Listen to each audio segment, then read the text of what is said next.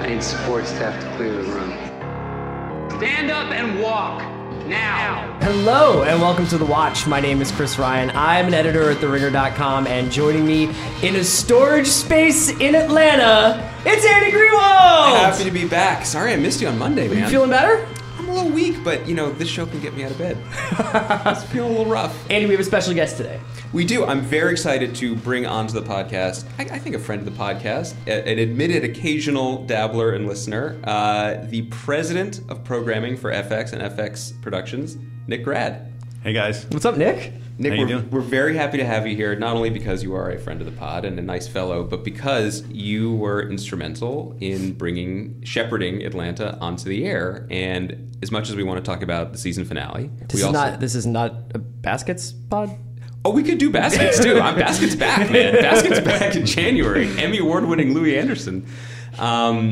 We want to talk about the whole process, how it came to you as an idea, how you got it onto the air, and how it became this amazing thing that it became. Are you prepared to talk about all those things? First of all, I want to say that I'm a huge fan of the pod, and it's a little bit seeing the wizard behind the curtain. It's very impressive when you see us in our lair, Chris right? Yeah. Scream Andy Greenwald. I have a pretty cool Merlin hat on right now, too. So Chris is actually available to scream my name at social events. He's kind of got a Michael Buffer. I need that app. yeah. That would be a hot app.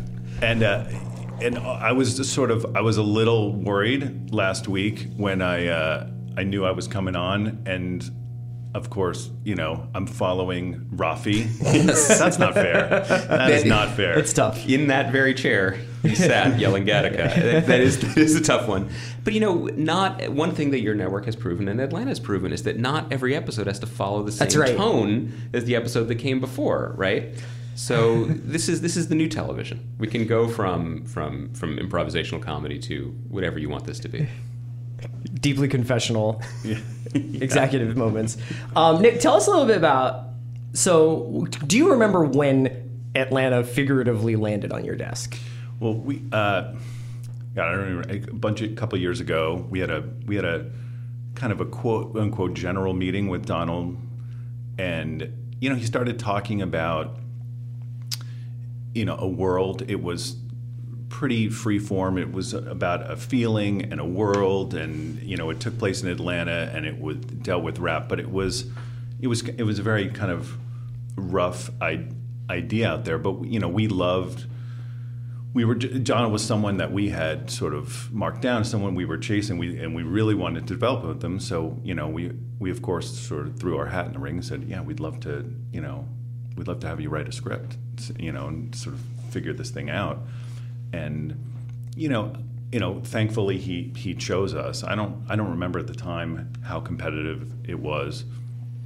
Look, I think I'd like to think we had a good meeting, but I'd also like to think that part of the reason he chose us was, I think the trail that Louis sort of blazed for us, and knowing that we could sort of support these ever-increasing, malleable half hours. It could be anything. It doesn't have to be, you don't have to hit a certain mark of how much comedy there is.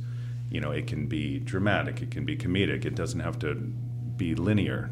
And, I think we were excited about it, but I don't think we sort of realized, that it was something real until, I think, over a year later, the script landed on our desk. And you read it and you're like, holy shit, like this is really different, this is really special, but this is definitely something we can program. It sort of fits in the sort of half-hour brand that we had. Did he say the words that have become attached to the development of the show? Did he say in that meeting, I want to do Twin Peaks with rappers? Did he use these words that kind of are exciting? It's funny how that's become the Mr. Chips. Was the Breaking Bad one? Oh, right, yeah. Mr. Chips is Scarface. Yeah. This is, right. That's essentially the de facto log line of a show that rejects log lines at every opportunity. But I imagine even if he didn't say those words, it's always a hurdle to get what's in someone's head unless they put it on a page. So in that meeting, were there any of the strands that became I don't remember that. I mean, obviously, I remember reading the script, and there's still the scene on the bus, with the sandwich, and there's the talk of the dog, and so it wasn't like something that was sort of jammed in there at the end. It was definitely a part of it. And there was also a really amazing scene in the pilot that we ended up not shooting. That was this crazy scene that all took place in like a oneer on the subway. It sort of went through all these different incarnations, but it was, once you read it, it was more, as Donald said, it was like a feeling. Mm-hmm. And then you're like, oh, okay. Like, I sort of get it. And then you read the script and you're like, oh, I really get it now. And, we were all sort of, it was just so original, just like nothing you'd ever read before. So let me ask you a question. Where did you work before FX? Like, what's like in terms of your... Well, I've been at FX for 14 years. Okay. So even in that time period, when does It's a Feeling become the kind of thing that can get a show sold, right? Because that feels like something that, from an outside perspective, would have only been in the last 3-4 years, where you could walk in and be like, I have an idea for a world. There's no plane crash on an island. There's no hospital. There's just this idea I have. Look, I think especially on half-hour development, when you're paying people to write scripts, I think there's a certain amount of R&D that goes into that process. And so, look, I think if it's someone that's really talented that you believe in, the glass is more than half full, and you're willing to sort of roll the dice and say, yeah, let's write a script. I think the marketplace is super competitive right now, and now you read about all these places, having to go straight to series and immediately shoot a pilot, and that gets a little tricky. But I think being able to have someone put something down on paper and then you can sort of really see it. You watch the show right now and you're like, oh my God, this seems like the craziest idea. How did they put that on? But I think if you go through these stages, you can sort of understand how that can come to be. Let's talk about those stages. What you alluded to with things going straight to series and the competitive nature of the marketplace, there's a sense, and I think we can pull some examples, but that there are some of the players who are swooping in, like a Netflix or something, is basically saying, okay, go make it. Okay, go make it. Okay, go make it. And they seem to be, to some degree, and I don't know the inner workings of Netflix at all, frankly, but leaving behind some of the skills that more traditional, I can't believe I'm calling FX a more traditional broadcaster, but you've been around for a little bit longer. Some of the skill sets and values that you guys like to do, which is you like to develop, you like to do R&D, you like to have back and forth, you like to get under the hood with the creators and work on stuff. What is that process like? Like, you have the script, you have a willing partner in Donald. Where does it go from there? How long is the process? Do you have a time frame, or is it very organic? Like, this process developing with Donald is different than developing with all the other people you develop with, Louis or Ryan Murphy or whomever.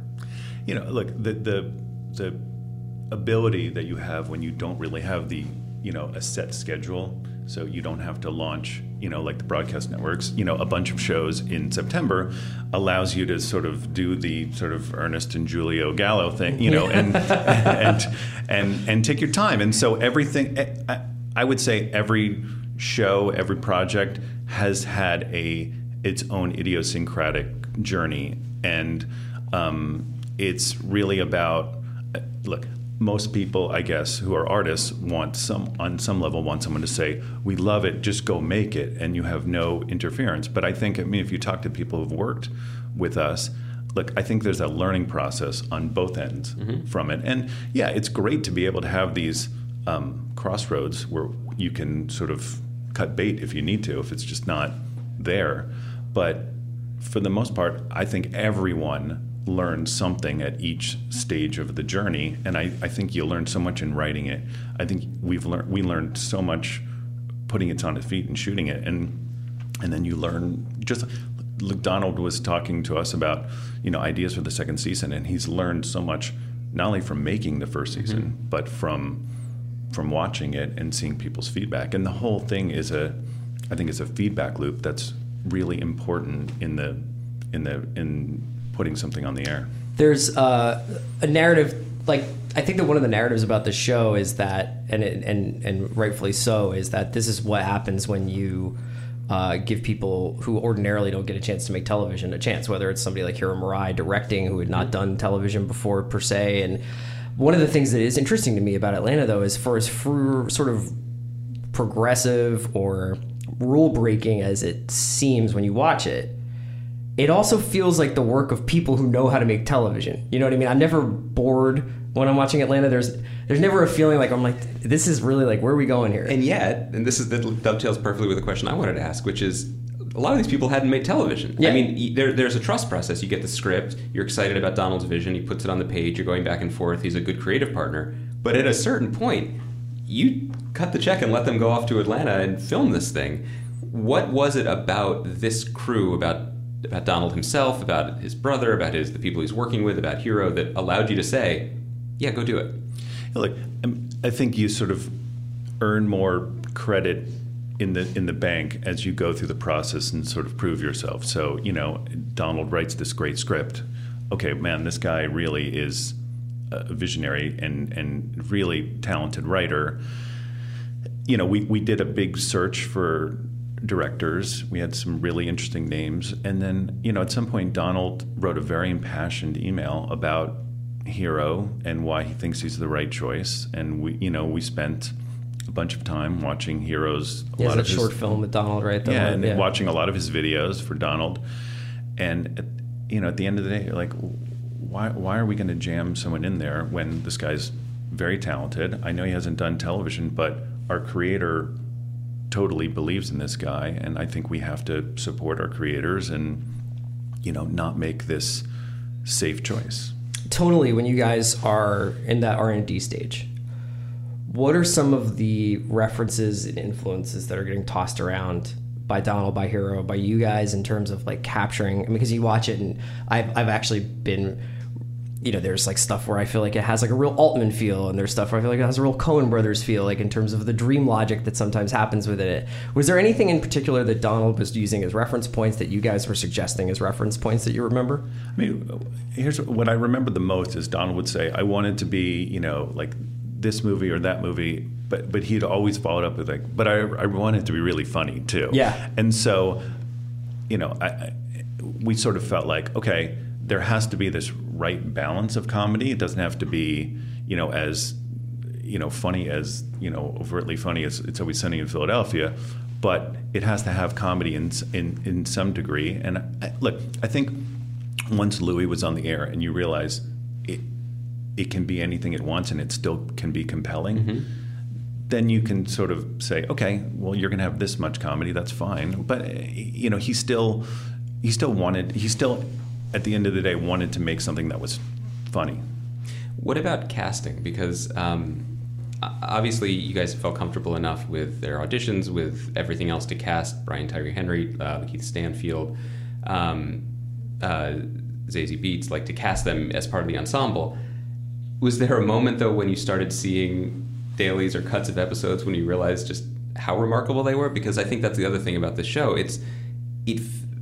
One of the reasons we're so excited about it, and many people are, is that it didn't just feel promising. It's very easy to get behind a show that feels potentially good from the beginning. Potential can get you through at least a season. This felt fully formed and alive in such a way. Like, we feel like we know those people, so that when I watched the finale this week and I realized that Ern and Alfred are saying goodbye for the day in the episode, and that means for the year for us, I was sad. I'm going to miss them. Yeah, and watching Brian Tyree, it was almost like watching like Steven Adams like emerge over the course of a playoffs. You know what I mean? No, because it's like you're like, okay, I'm here to watch Russell Westbrook. I'm here to watch Glover. And then you're like, oh, look at this guy. And then you're like, who's this guy? Yeah. We were fortunate enough. I mean, Alexa Fogel, I think, is one of the best casting directors. I mean, she cast for David Simon, and like every choice that was presented to us was the choice that they ended up hiring. There was no like, oh, no, we don't like this person, who's next?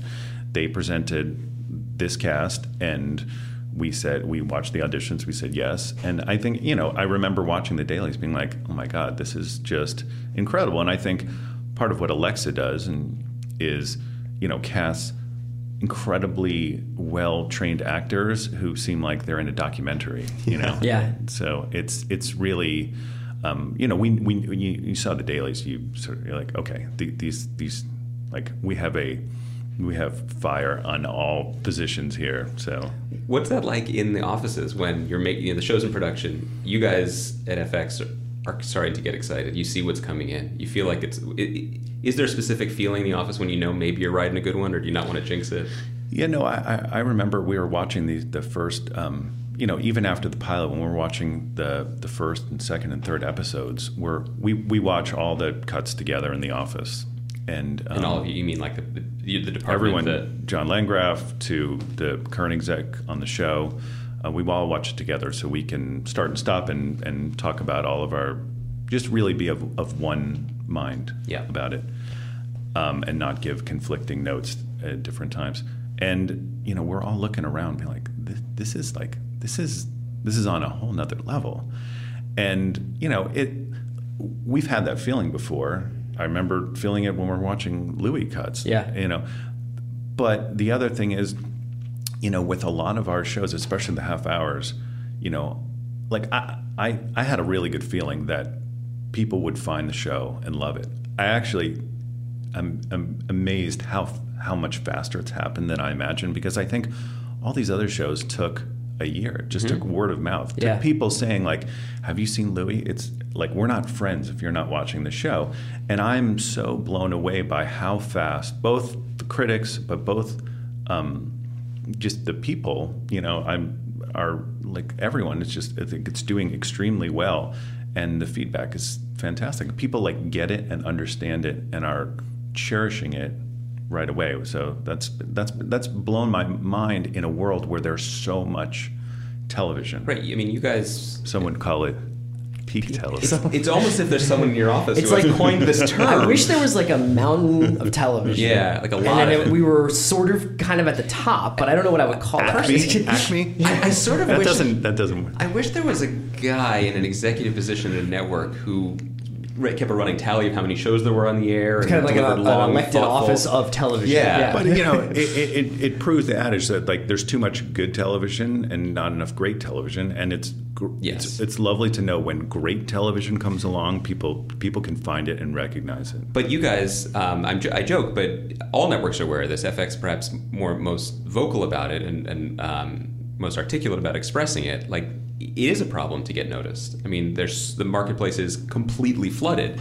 and there are a lot of good to great shows that just sort of get washed away or become essentially niche shows, which you can survive at this point. I think that one of the problems, though, is that there are a lot of pretty good shows. Well, that's a whole other issue, which I agree with. But I'm curious, just from I think we have opinions about it, which we can discuss now as well. But from a network level, do you have a theory internally why this was able to break through? Well, shout out to FX marketing department, who I think is just incredible, and they get these shows. They love them like we do. I was going to ask you about this. And it's not like we sort of outsource this stuff. We have an in-house marketing group that is as passionate about FX as we are, and they really collaborated really well with Donald and just kind of had a great instinct as to what to do and how to tease it and how not to show it, but to tease it, but in a way.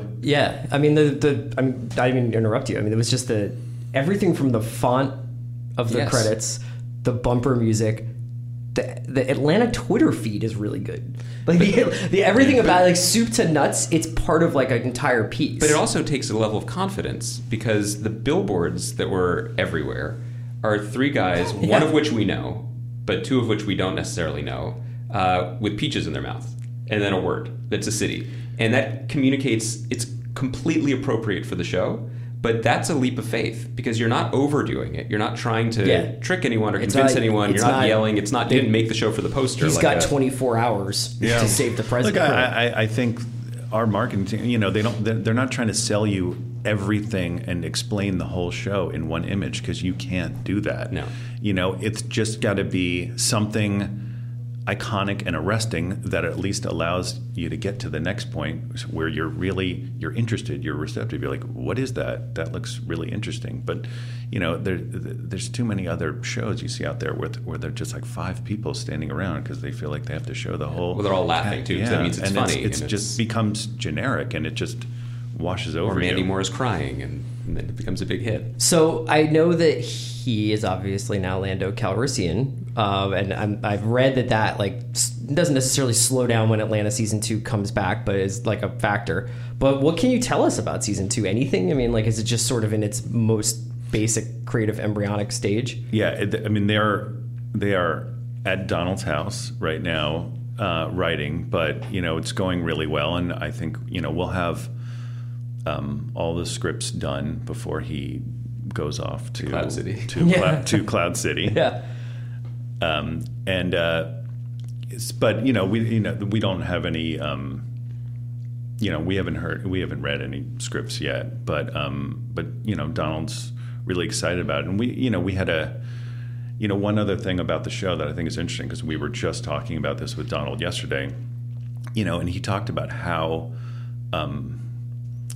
binary the internet is, right? Mm-hmm. Like with everything, it's either you love it or hate it. There's mm-hmm. no sort of middle ground. And I think what's so kind of cool about the show is that it's all kind of very, somewhat gray and in the middle, and mm-hmm. kind of getting a feeling that is neither, all the way in one direction or the other. It's like the anti zeros and ones kind of show, which mm-hmm. I thought was like a really cool way of looking at it.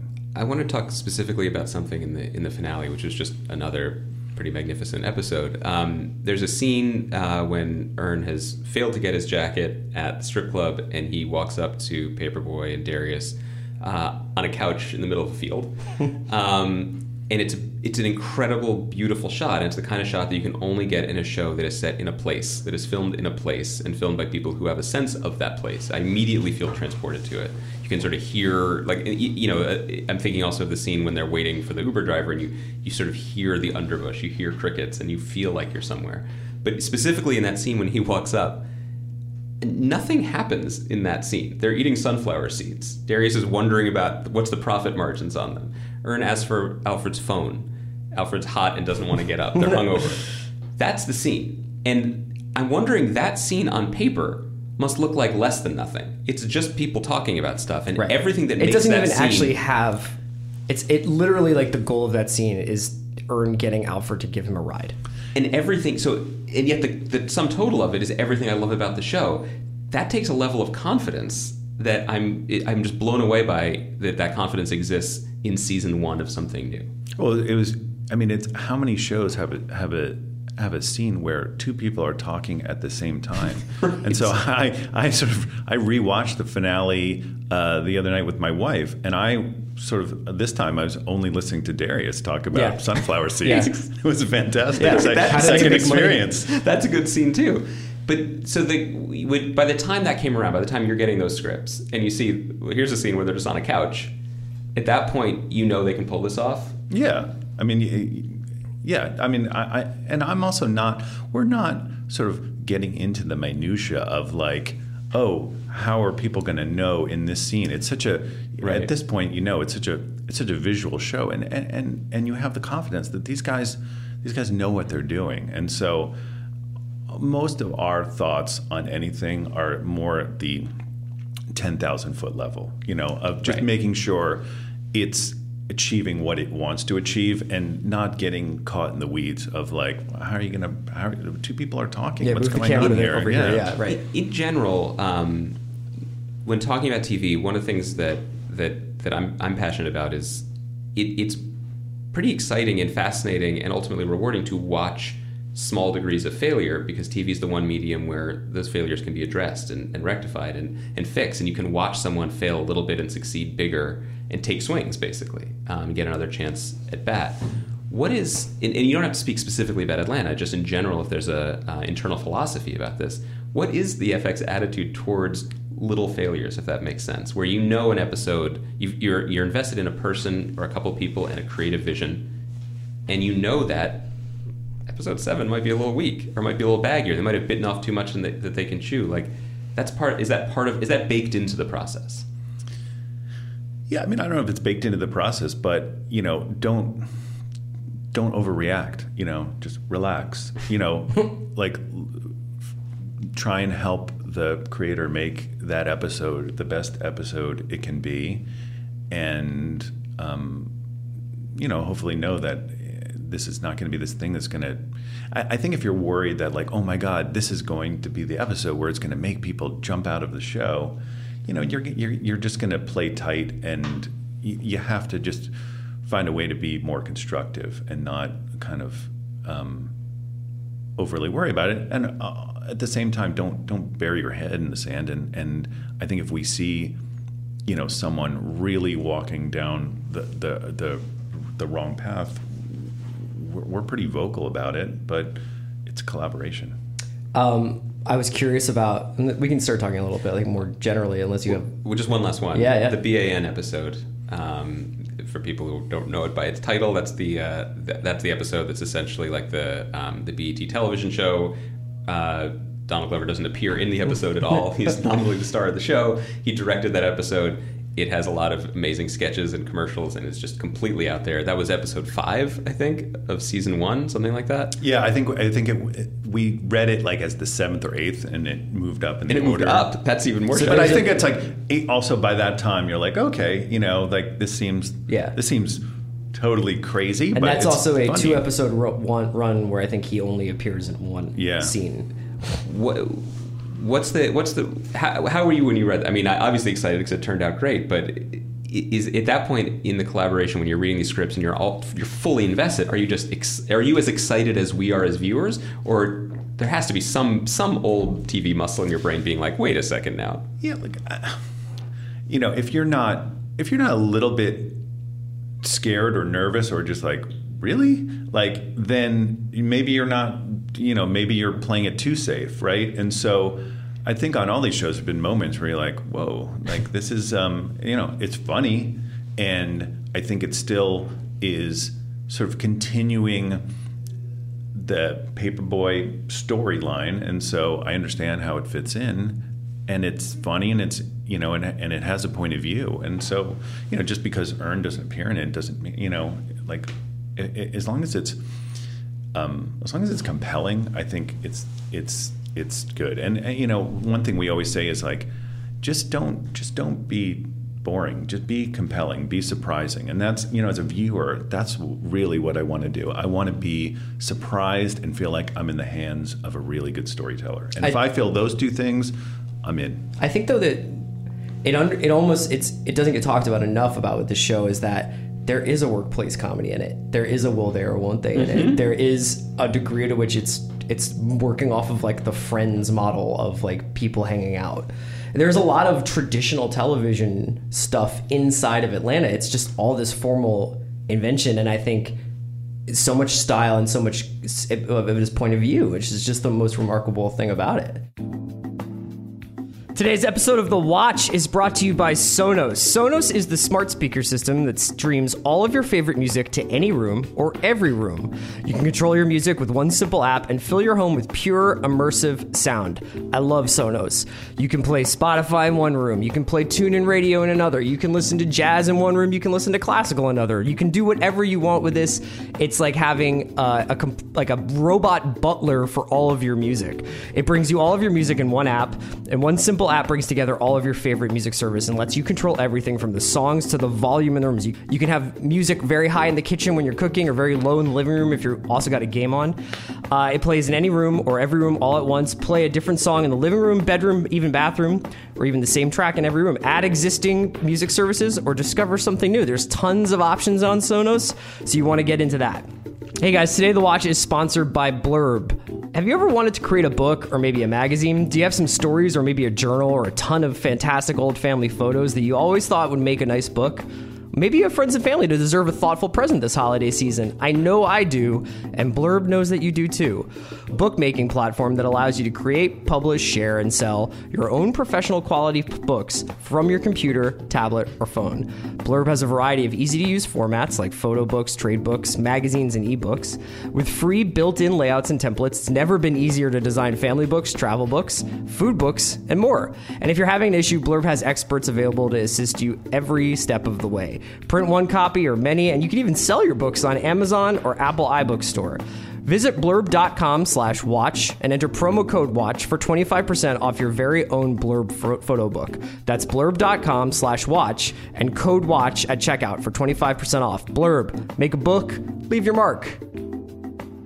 I wanted to ask you whether or not you have been inundated with people coming with their Atlanta yet. And you know, if you are interested, just think about it. Vancouver, 4 white guys opening up a hipster hot dog truck in downtown Vancouver.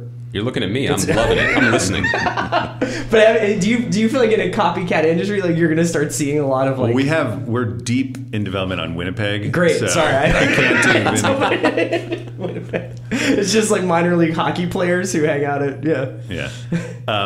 You know, look, I mean, I think what I would hope is the trend, right, is just more of these kind of auteur, you know, real strong points of view show. And look, I mean, part of our jobs is to stay ahead of it and not kind of copy sort of what we've done and try and find something new and original. So, you know, look, I've found that almost everything we've done, success or failure, has begets something else that comes in, and I feel like for me it's been like a 14-year process, and I think, you know, John Landgraf, Eric Schreier, and I, who've been working together for over 12 years, you know, it's been this long process, but it's brick by brick, and things beget other things, and so.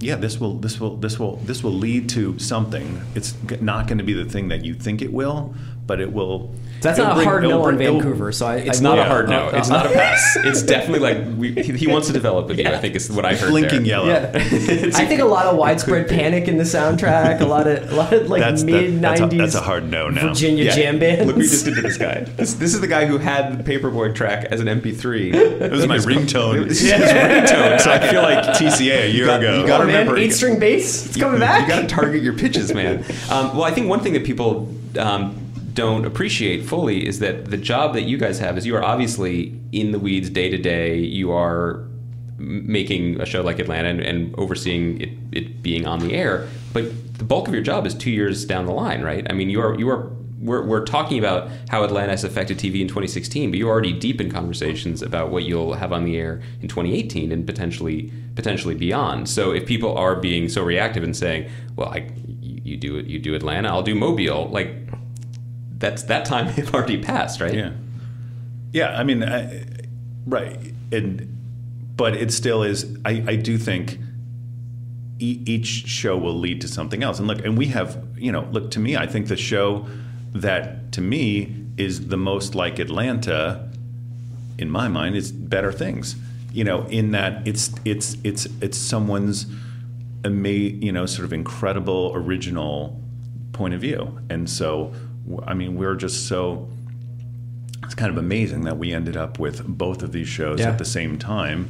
I mean, I think we didn't want to stack them back to back on the same night. I think we had the ability to put them on the same week, but on different nights, and so they can sort of coexist and be their own shows. But I think those shows remind me a lot of each other. And I mean, that's more what would I like more shows with diverse casts and creators? That'd be fantastic. Yeah. And hopefully we'll find those. But, you know, what Atlanta to me is just, it's more just, someone's singular original vision. More of that would be great.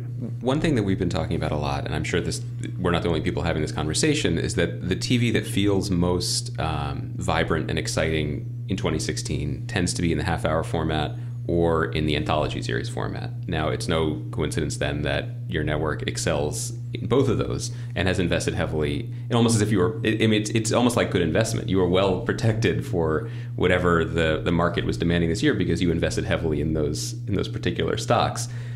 What are your thoughts now on the state of the drama, the hour-long show? I mean, I don't know, since there's as much drama in Atlanta and in some of your half hours as anything else, maybe we don't use those terms anymore, but the serialized continuing hour-long show. Yeah, I mean, look, part of why we got into the limited series business was, there was something that was feeling stale and predictable about the sort of 6 years, 60, 70 hour movie.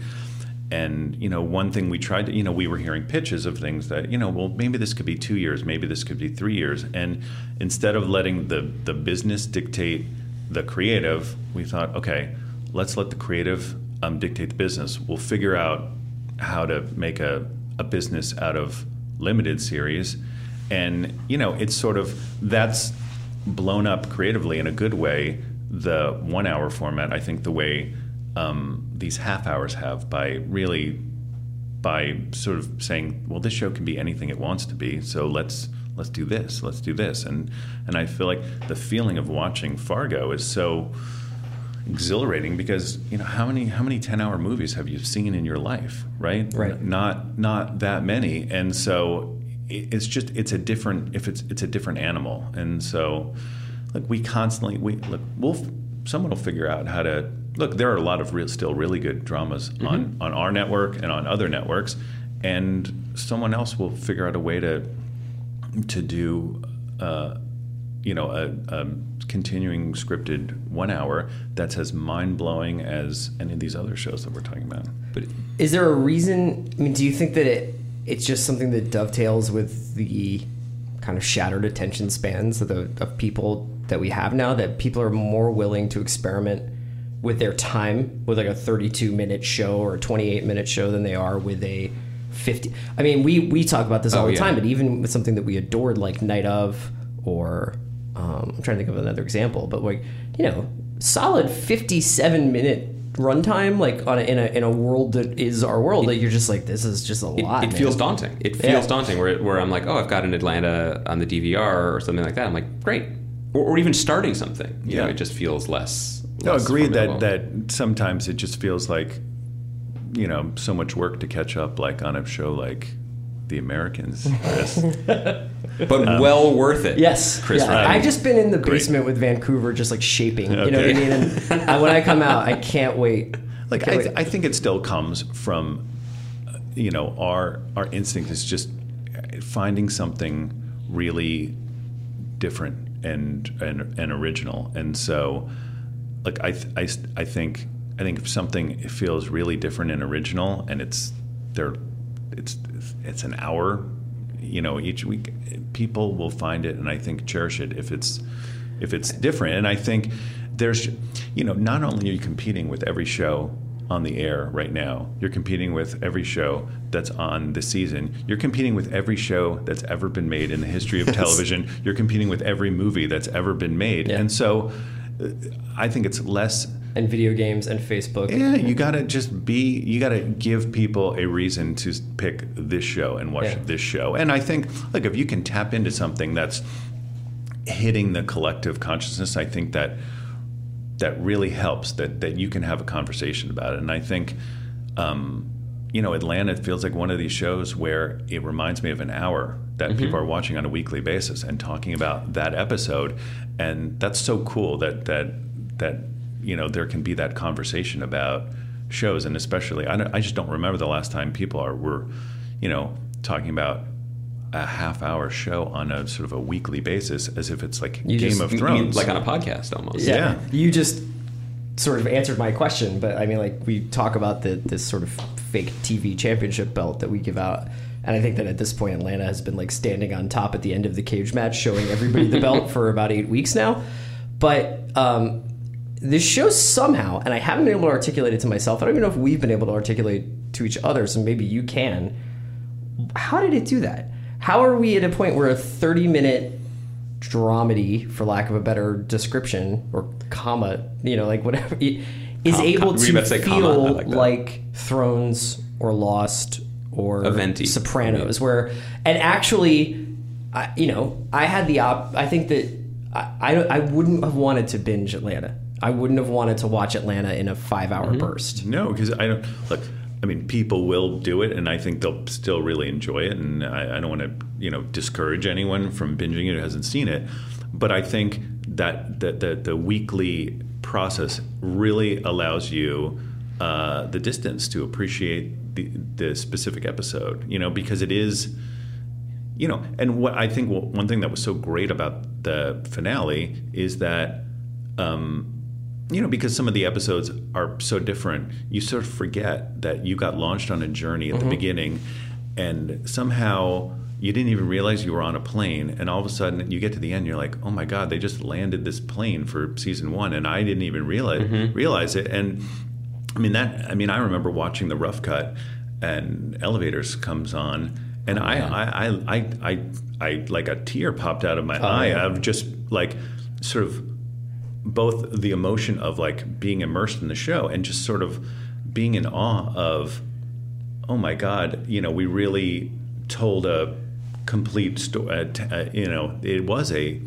5-hour movie in a way. You saved Outcast to the end, which was just that song too, Italian chef kissing fingers. That was perfect. I think that song for a lot of people represents something, and there's like a lot of like sort of just echoes through. You're watching it. This character is listening to this song, but also that person, like Glover, is playing it. So you kind of like are aware of the process that's happening. And that song is about the sort of how hard it is to be creative, a creative person, and want to express yourself in the world. And then you see this active expression, and you're like, they did it.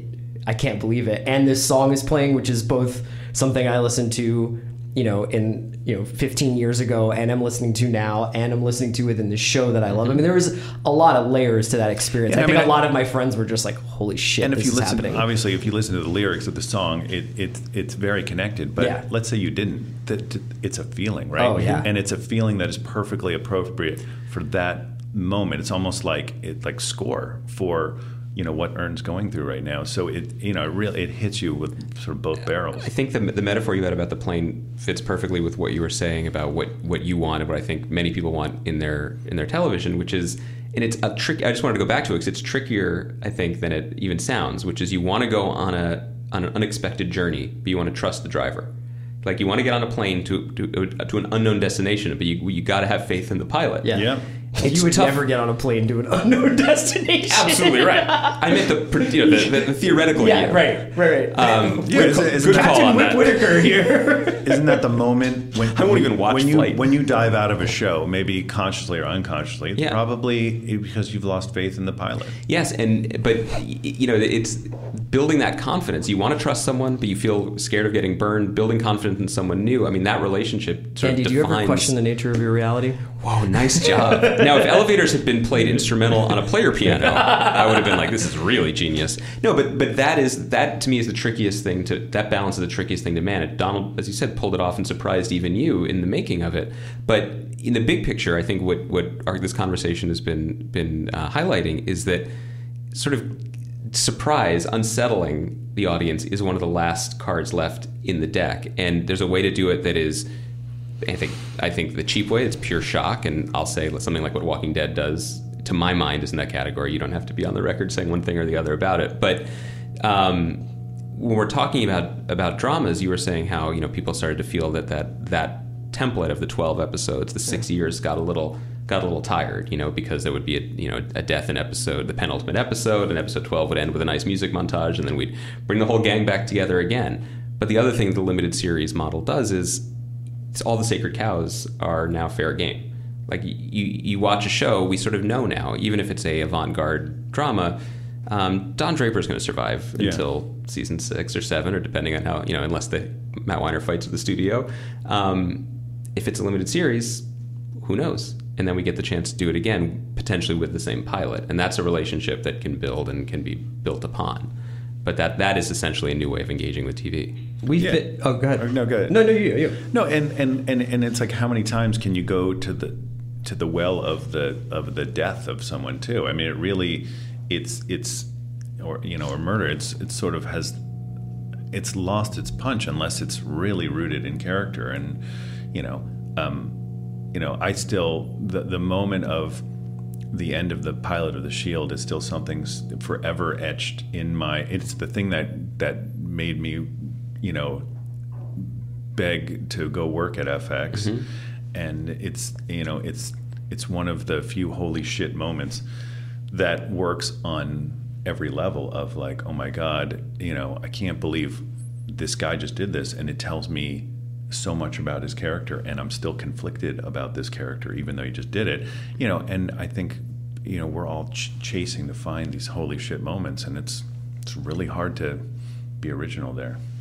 Do you guys feel like, so you obviously have and I know you're only going to be able to talk in detail about certain elements of this, but you have Americans that's in multi-season. You had Sons of Anarchy, which was a long run. S.H.I.E.L.D. was a long run. Is there still value to having almost like an innings eater kind of drama like that is going to take up like a lot of time and have that long run? Oh, for sure. I mean, it's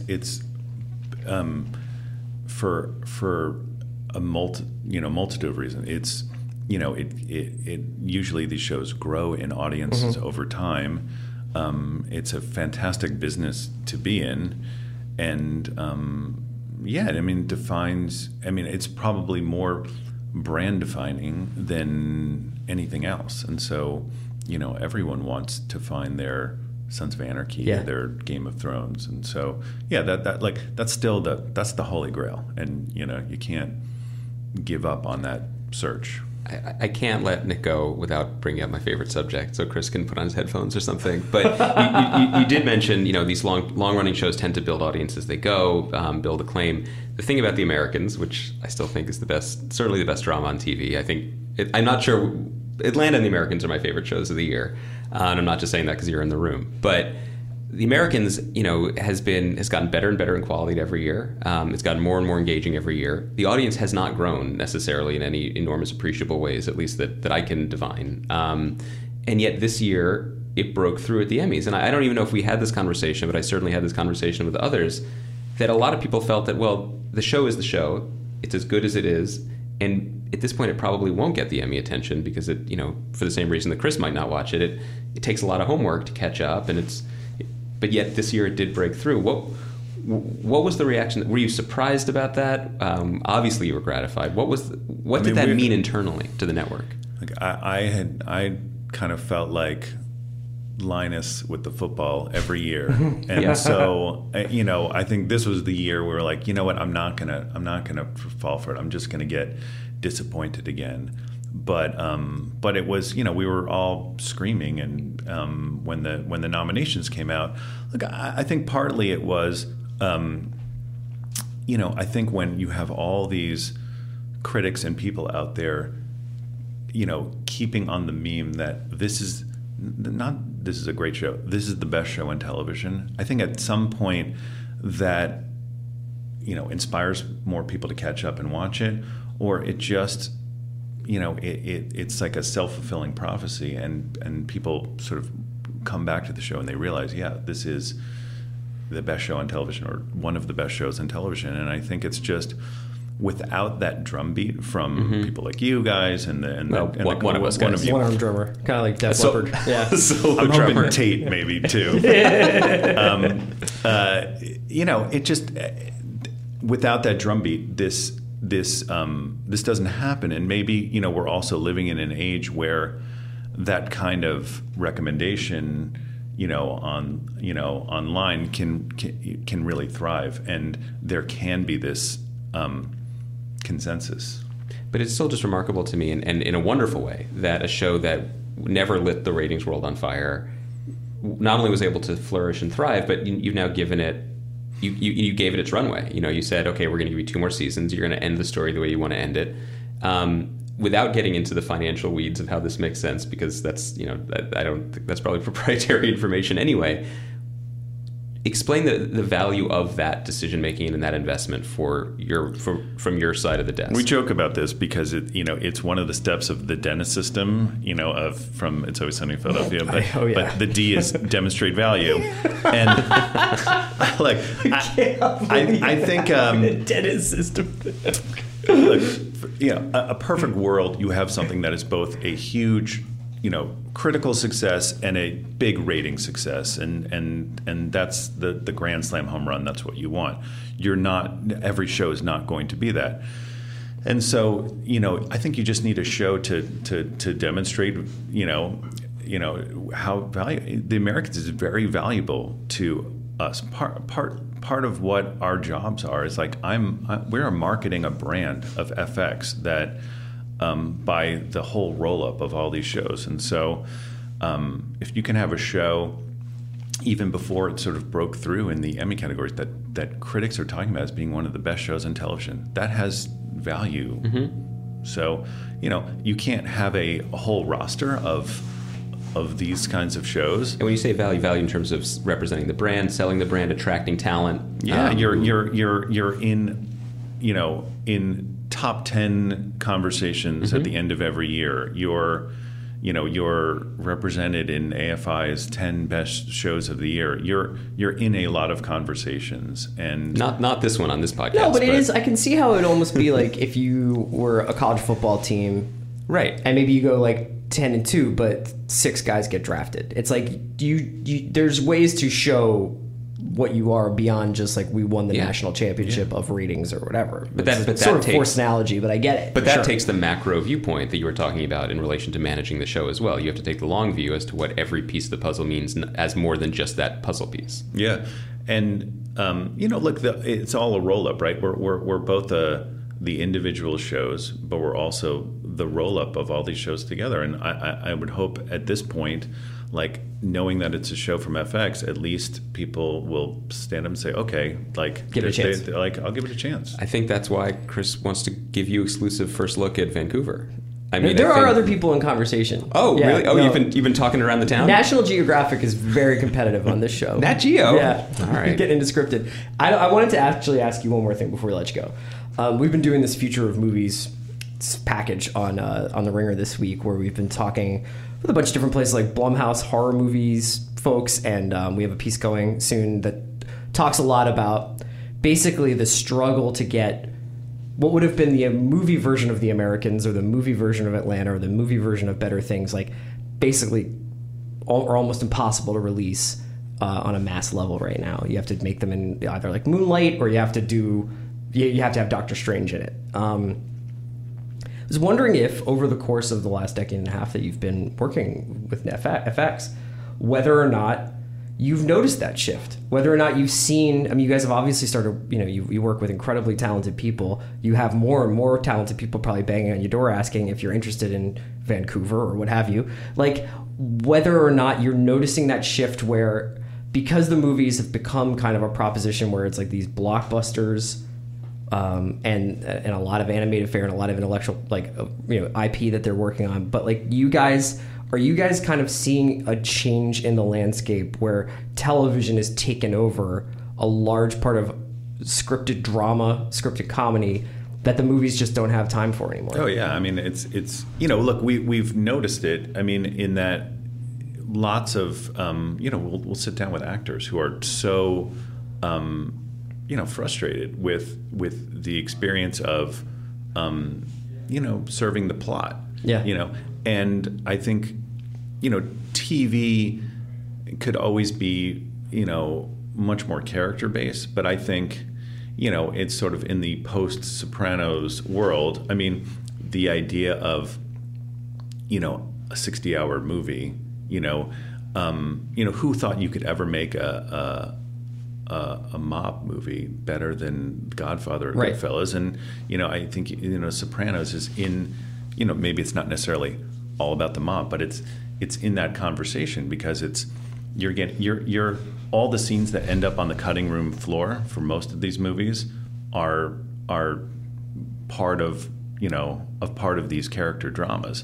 And so and we feel it.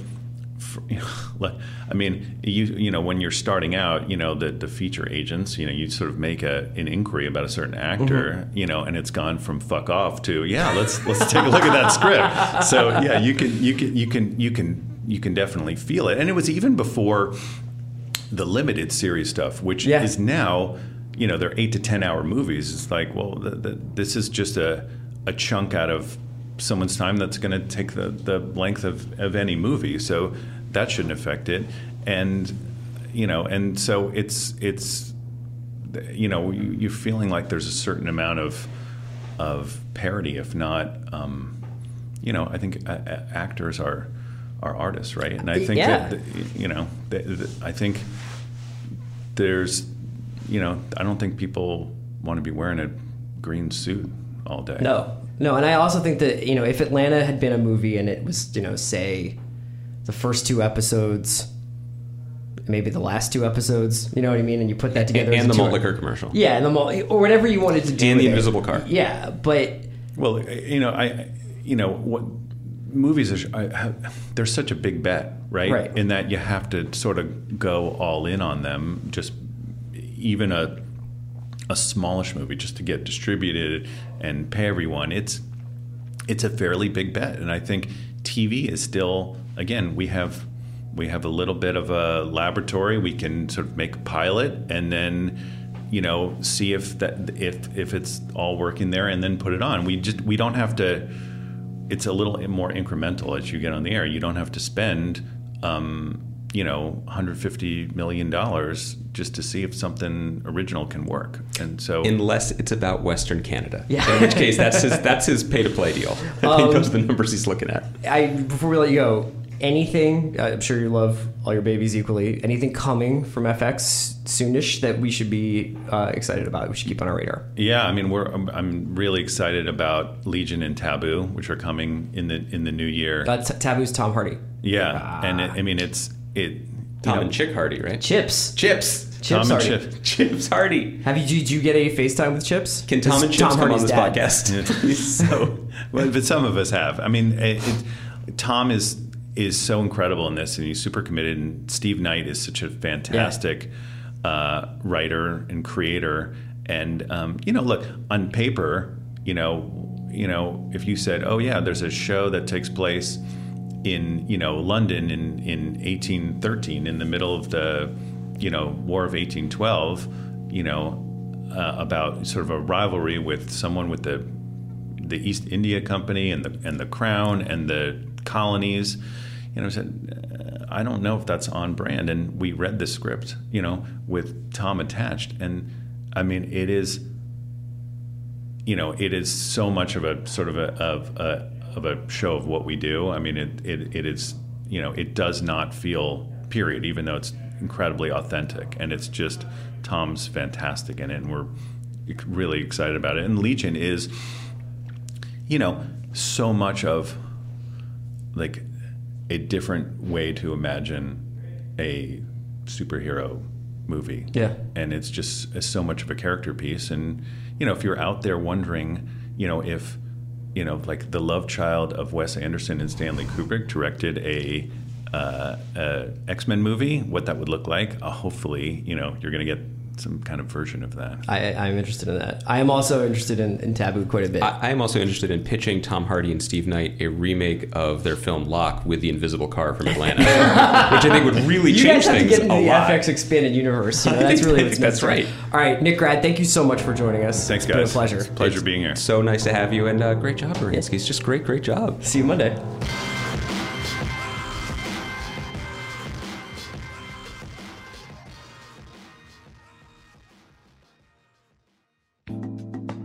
Thanks again to Sonos for sponsoring us today. Sonos is the smart speaker system that streams all your favorite music to any room or every room. You control your music with one simple app and fill your home with pure immersive sound. I cannot speak highly enough about Sonos. You get to listen to Spotify, Apple Music, TuneIn Radio. You can listen to radio stations from all across the country. You can listen to classical, jazz, rock in different rooms. It's an incredible application. It brings together your favorite music services and lets you control everything. You can control the songs, the volume of the songs in various rooms, so you can have loud music while you're cooking. You can have soft music if you've got a game on in the background. You play a different song in the living room, bedroom, or even the bathroom. You can listen to the same track in every room. You can add your existing music services, or you can discover something new. There's tons to find on the Sonos app. I cannot speak highly enough about Sonos. Check it out.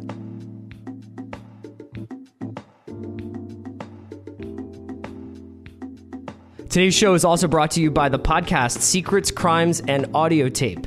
Secret Crimes and Audio Tape is an audio drama told week to week that features stories about crime, love, mystery, or conspiracy with actors you know and love. Some are dramas, some are comedies. The latest episode is a thriller called Severed Threads about faith, greed, and revenge. Make sure you don't miss a single episode. Subscribe to Secrets, Crimes, and Audio Tape on iTunes, Stitcher, Wondery.com, or wherever you listen to podcasts.